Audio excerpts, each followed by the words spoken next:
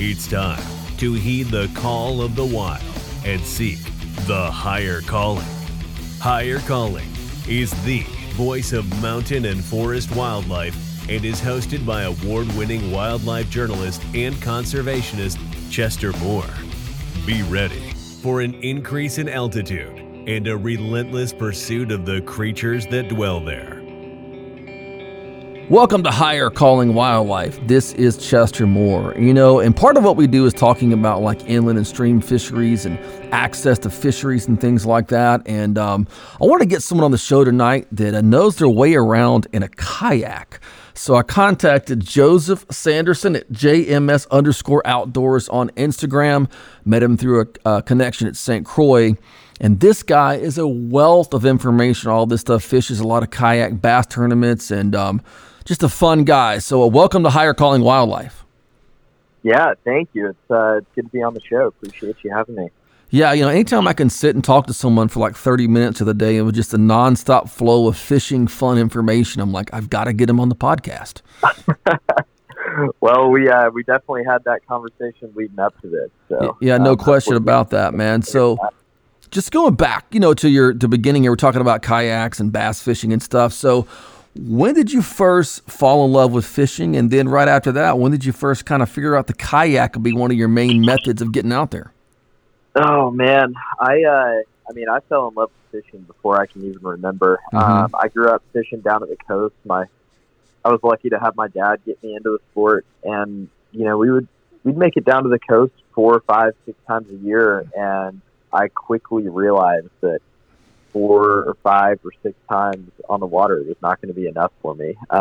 So I picked up bass fishing at a very young age. I'd grab my bicycle and go drive down to the local pond, and that kind of graduated once I got a vehicle to kayak fishing and kayak tournament fishing. And so I really started fishing tournaments out of a kayak at age 16, I guess, right whenever I got my truck. And the rest is history. It's been a fun ride since, and started traveling more and fishing higher level tournaments and bigger trips down to the coast and stuff. And it's been a great ride, and I'm looking forward to continuing that. Well, me and a friend of mine had a discussion the other day how one of the best ways to hone your fishing abilities for any fish is to pursue largemouth bass, because largemouth can be so finicky. They're in so many different kinds of conditions. Have you found that just in general, becoming a better bass fisherman makes you a better fisherman, period? Yeah, I think so. I completely agree with that. I think, you go down to the coast and you get a good weather day and redfish are going to be shallow. But bass fishing, depending on the time of the year, the forage that they're keying in on, those fish can be found from a foot of water all the way down to 35 feet of water. You've got to match the hatch, per se. If they're spawning, they're going to be real finicky. The list goes on and on. So yes, I think that bass fishing, it teaches you to adjust to the conditions and fish to those conditions and really key in on the details and what those fish are doing that time of year. And I think that definitely translates to all species of fish. Yeah, I find myself using a lot of bass-type lure, actually bass lures for speckled trout, Absolutely. Some of my favorite topwaters that came off the freshwater shelf just replaced some hooks and ready to rock and roll, So it's a fun thing. And the great thing about bass is they're so accessible to everyone. It's kind of what we talk a lot about is these streams and rivers and inland lakes and the accessibility. And the thing with the kayak, you can get literally to pretty much any place in these inland reservoirs, inland streams, and do it very efficiently without breaking the bank. Definitely. One of the coolest things in Texas to me is that all of our rivers are public. So, navigable rivers are public. Yeah. I'm sure a lot of your listeners are aware. So the cool thing about a kayak is you can find a public access point, a bridge, a road that dumps into the lake, whatever, or to the creek, to the river, and just put your kayak in right there and go. And I do a lot of float trips like that with my buddies on the weekend. We'll do overnight trips on the river and put in at one bridge and take out at another bridge, and we don't have any private land access or anything like that. And the kayak really opens up that cool law that the state of Texas has provided to its outdoorsmen. So. Yeah, and you and I were talking about some of our favorite Texas stream fisheries, out there in the Texas Hill Country, places like the Nueces, the Frio, the Sabinal, all of those places. And even those places where it's a little bit more restricted because of some of the flowing areas, you can find great public access to fish for things like largemouth, Guadalupes, Rio Grande cichlids, a lot of cool stuff.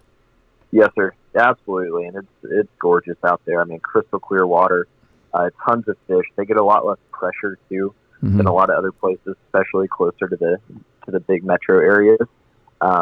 Yeah, I mean, it's incredible out there in the hill country and almost out in the desert in West Texas. The Devils, the Pecos, those are great fisheries as well. Yeah, that's kind of next on my list for the smallmouth purposes out there in the Devil's River. Oh, the Devil's River is, I mean, it's probably not what it used to be 5 to 7 years ago before a lot of people really knew about it, but it's such an incredible place. I mean, catching 3 to 4 pound smallmouth in crystal clear water whenever it's 105 degrees outside the middle of the desert is just something that you have to experience for yourself that words can't really do it justice. Yeah, that's going to have to happen for sure. Well, I think about kayaks. People think of bass tournaments, of course, like me. I love watching Bassmaster, and I've been doing that for years, and we watch Major League Fishing as well. But people think of a kayak in a tournament. Kind of run me down on what happens at a kayak tournament. I mean, what are some of the rules that might be a little bit different in terms of access points and those kind of things? Yeah, so a lot of our tournaments are done in a roadrunner style. So you'll have a lake. Let's say it's Lake Travis. And you're allowed to launch at any equal access spot. So that could be a private launch that is the public knowledge that you have to pay to launch at, or it could be one of the Texas Parks and Wildlife ramps, and you're allowed to fish within the predefined boundaries, launching at any one of those access points. So that kind of makes the entire lake accessible. One of the other cool things to me about kayak fishing tournaments is that they're judged via a catch, photo, and release type system. So similar to the Major League Fishing, where they catch the fish and weigh them on a scale and release them on the spot. We do the same thing. We catch the fish, put them on a measuring stick, take a picture, submit them through an app, and then release the fish right there. So it's a very non-invasive way to have a tournament instead of putting a fish in a live well and carrying it all the way across the lake and weighing it in. It's low stress on the fish. The fish goes back right where it came from. So it's great for conservation in that aspect of things. Like I mentioned, it's done by length. So generally speaking, it's your longest 5 fish instead of your heaviest 5 fish that you generally see in a powerboat tournament. Other than that, it's very similar. We have similar hours for our fishing tournaments that some of the professional powerboat tournaments may have. The camaraderie is great. It's a small community that's growing, but everyone's on each other's teams. It's fun. I would highly encourage anyone that fishes out of a kayak and is thrown around the idea of competitive fishing to try it out. And in the state of Texas, there are so many trails that we have going right now. I think that we have 7 kayak trails active that are running series that you can fish, and they're regionalized.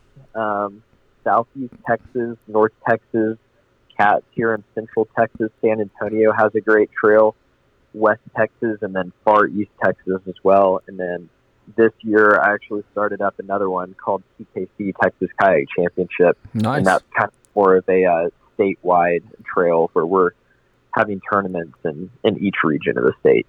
So lots of opportunity there to get involved and get out there. Well, tell us more about your trail. It looks exciting. Yeah, so it's cool. It's new. Like I said, this is going to be our first year. Kind of the idea behind it is all of these trails that are regionalized have a $50 to $75 entry fee, and I wanted to create something that was a little bit higher stakes and higher rewards. So and kind of encompasses the entire state as well. So we have 5 tournaments this year. First one is this weekend at Fayette. Next tournament is February 28th at Lake Palestine. After that, we're going to Hubbard Creek, which is out west of Fort Worth, at the end of March. Then we're coming back down to Central Texas, and we're going to fish Belton on May 1st, which is going to be cool because that's kind of a multiple species tournament too. A lot of smallmouth come out of Belton. Yep. And then we're going down to Lake Amistad at the end of May, which everyone's very excited about. To my knowledge, I don't know that there's ever been a kayak fishing tournament there. So, legendary fishery, and we're getting on it with the kayaks, and very much looking forward to it. And the trail's been very well received.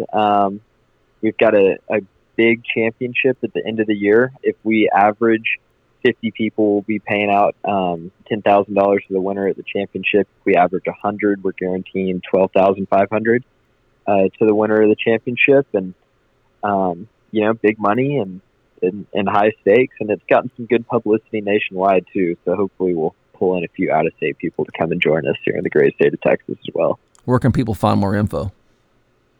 Yeah, so we have a Facebook page, Texas Kayak Championship. Okay. You just search that on Facebook, find all of the information that you need there. Well, you and I connected through mutual friends at St. Croix, and I've been messing with their, some of their newer equipment, and I want to get you and talk about what you've had your hands on. You've had your hands on the Triumph, the casting rod, and what model do you have, and what action, and what have you been doing with it?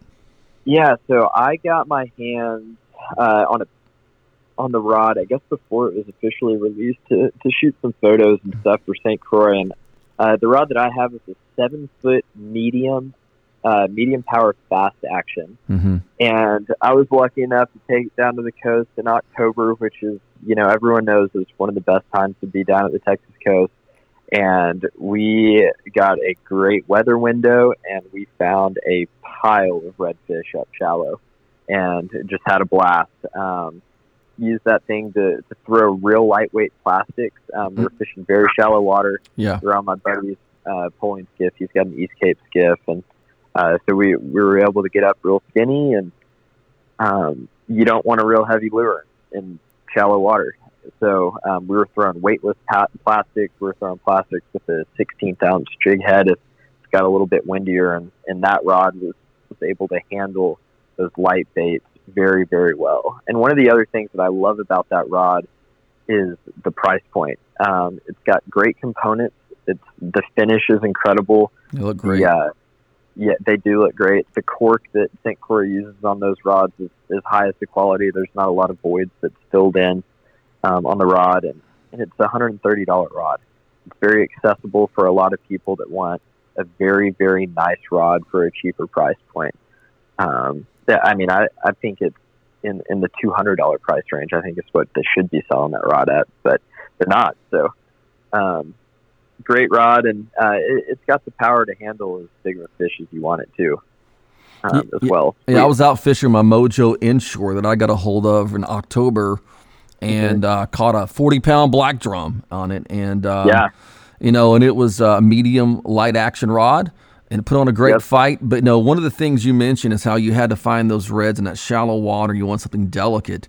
I think the great thing about what's with these different lines that St. Croix has, they have so many varieties and actions and lengths and stuff that if you're kind of going to go specialize in some of these areas, you're like, if I go down to the coast in this particular bay, they always seem to want that delicate stuff. You can match that. But if you also, maybe you're going to go out to the jetties and do something more power type thing, you have those options available through St. Croix. For sure. Absolutely. And, I know that you mentioned that I got my hands on a Mojo inshore rod too, and that rod is one of their heavier rods, which I am very much looking forward to using at the jetties. It's a 7.6 medium heavy fast action. And, perfect. You can fish for any fish that you want to in the St. Croix line of rods, and you can just hand pick exactly what action and what length and power you're looking for. I think that's part of the complete angler is you take this journey as an angler, learning that when you go buy a rod, not every rod is made equally. And that by just tweaking the action a little bit or the length, certain new opportunities to catch fish, whether it's a bass or even a bull redfish at the jetties, come to life for you in a lot more effective way. So your time on the water is spent better because you're having better equipment focused on exactly what you want to catch. Yeah, I completely agree with that. It's a really good point. I mean, you don't want to go to the jetties and be underpowered in case you catch a, hook into a big bull or a tarpon or something like that. If you're fishing with a 7-foot medium action rod, you're going to get torched, and it's not good for the fish either. You want to go to battle with the right weapon. You don't want to put a 40-pound redfish through a fight on a 7-foot medium action rod where it's going to tire itself out and maybe not survive that fight. So it's great to have those options and match exactly what you're fishing for with the right equipment. Now, when you're bass fishing out there in these tournaments, do you ever take time and break out the old spinning rod and do a little bit of finesse fishing? Yeah, I do. I'm ashamed to say that I do because I do not like finesse fishing. That is not my style at all. Give me a 7'6", extra heavy, fast action rod with 65-pound braid and a frog, and let's go to work, or a spinnerbait or a crankbait or something. I like to chunk and wind. I like to fish for the hungry fish. I don't like to make those finicky fish eat, coax them into eating. I want to go and catch the ones that are wanting to eat. That is a good angle on that. I know. Go ahead. Tons of fish get caught on drop shots and wacky rig Cincos and stuff, but not by me. I would rather not catch fish than have to sit there and play with the struggle stick, as my friends call it. The struggle stick. I like that. The struggle stick. Yep. I asked my good friend, the great Rick Clunn, one time. I asked him, I said, "What do you think about finesse fishing?" He said, "It's for wimps." I agree with Rick on that one. He was joking, of course. He said, "Of course, I have to break out, to win tournaments. Sometime I have to break out the spinning rod." But he's a power fisherman, and there's like that dichotomy. You got the guys that are power guys, you got the finesse guys, and then you got the guys that are in between. But I think when it comes to winning money, people usually break out what they got to break out. Yeah, for sure. You got to be versatile. Mm-hmm. I mean, that's the name of the game. I've started to travel the country and fish more of these tournaments, and whenever I go up north to a smallmouth fishery or real clear water fishery, it's going to be really hard to go and catch those fish on a frog and 65-pound braid, or a deep diving crankbait or something like that. So you got to adapt, and that's one of the things that bass fishing has taught me. Like you were talking about earlier, is fishing to your conditions and fishing the situation, and you got to do what you got to do, and you got to be good at everything if you want to be consistent in tournaments through all times of the year, and in different geographic locations and lakes and stuff as well. When I'm bass fishing, if I had my druthers, I would catch them all on a square bill or a topwater. Okay. That's my two things that I would do if I could get away with it. And I don't fish tournaments, so I don't have to worry about making money doing it. But if I could get away with it, and I like crankbaiting, but like getting that 10XD out and cranking that thing out. I mean, I might as well fight a redfish all day long, It'll wear you out for sure.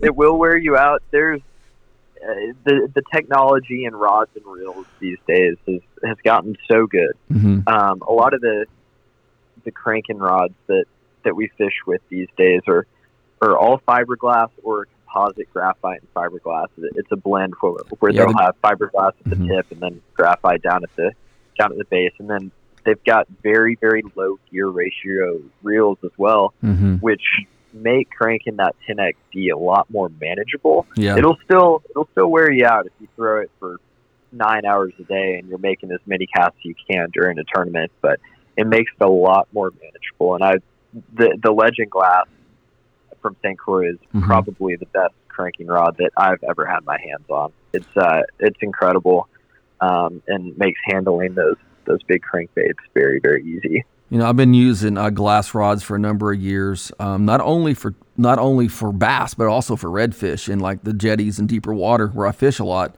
And same effect with the bass. The reason you'll miss a lot on a graphite rod is because it's so sensitive, the fish will literally push water on it and you'll feel like you have a bite, but in a redfish it's the same way, so by the time usually with that glass rod on a big redfish, once you feel him, he's on, and that's a great thing. That's, once again, you're talking about tweaking, the equipment to what you're going for, and even that lower gear ratio you mentioned for making that fishing that much more manageable. It can make an angler, not just a tournament angler, but anyone who goes out fishing, have a better time out there. No doubt. I mean, it's just like on the gear ratio of the reel, it's just like riding a bike. Whenever you're going uphill, you don't want to use a real, high gear that you're getting a lot of speed from. You're gonna downshift and get to a lower gear, and it's going to be easier to turn to go up that hill. And the other thing that I love about a glass rod is it's a lot softer. Mm-hmm. Whenever you're throwing crankbaits and traps and stuff like that, you're throwing really small treble hooks, and that rod is going to have a lot more give for the head shakes, and in case that fish turns and runs away from you, it's just going to give you a little bit more play that could make the difference of keeping that fish on, that could make a difference at the end of the day. Now, I got to ask this, as you're on this kayak, measuring this large bass, how many, if any, have jumped out while you're doing that? Oh, man. It's probably a good thing that I don't have any very memorable instances of that. Yes. I think that I've probably had 3 fish flop the board or so, which I'll take, over, I guess, almost 10 years of kayak fishing now. But I do remember one time my good buddy Guillermo, which I think he's going to make an appearance on your show here in a little bit too. Yep. We were fishing a tournament at Lakewood. It was an impoundment on the Guadalupe River that the dam blew out a few years ago.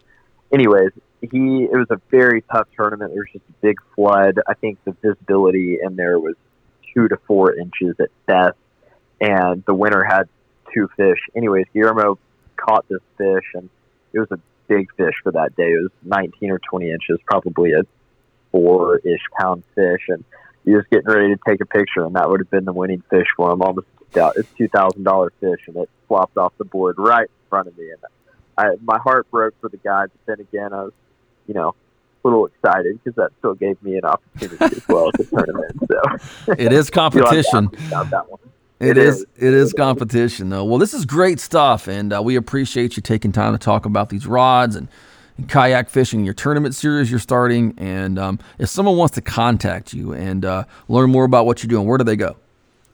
Yeah, for sure. So my Instagram page that you mentioned at the beginning of the show, at JMS_outdoors, is going to be a great way to contact me. That's got my email link to it and also my phone number. Mm-hmm.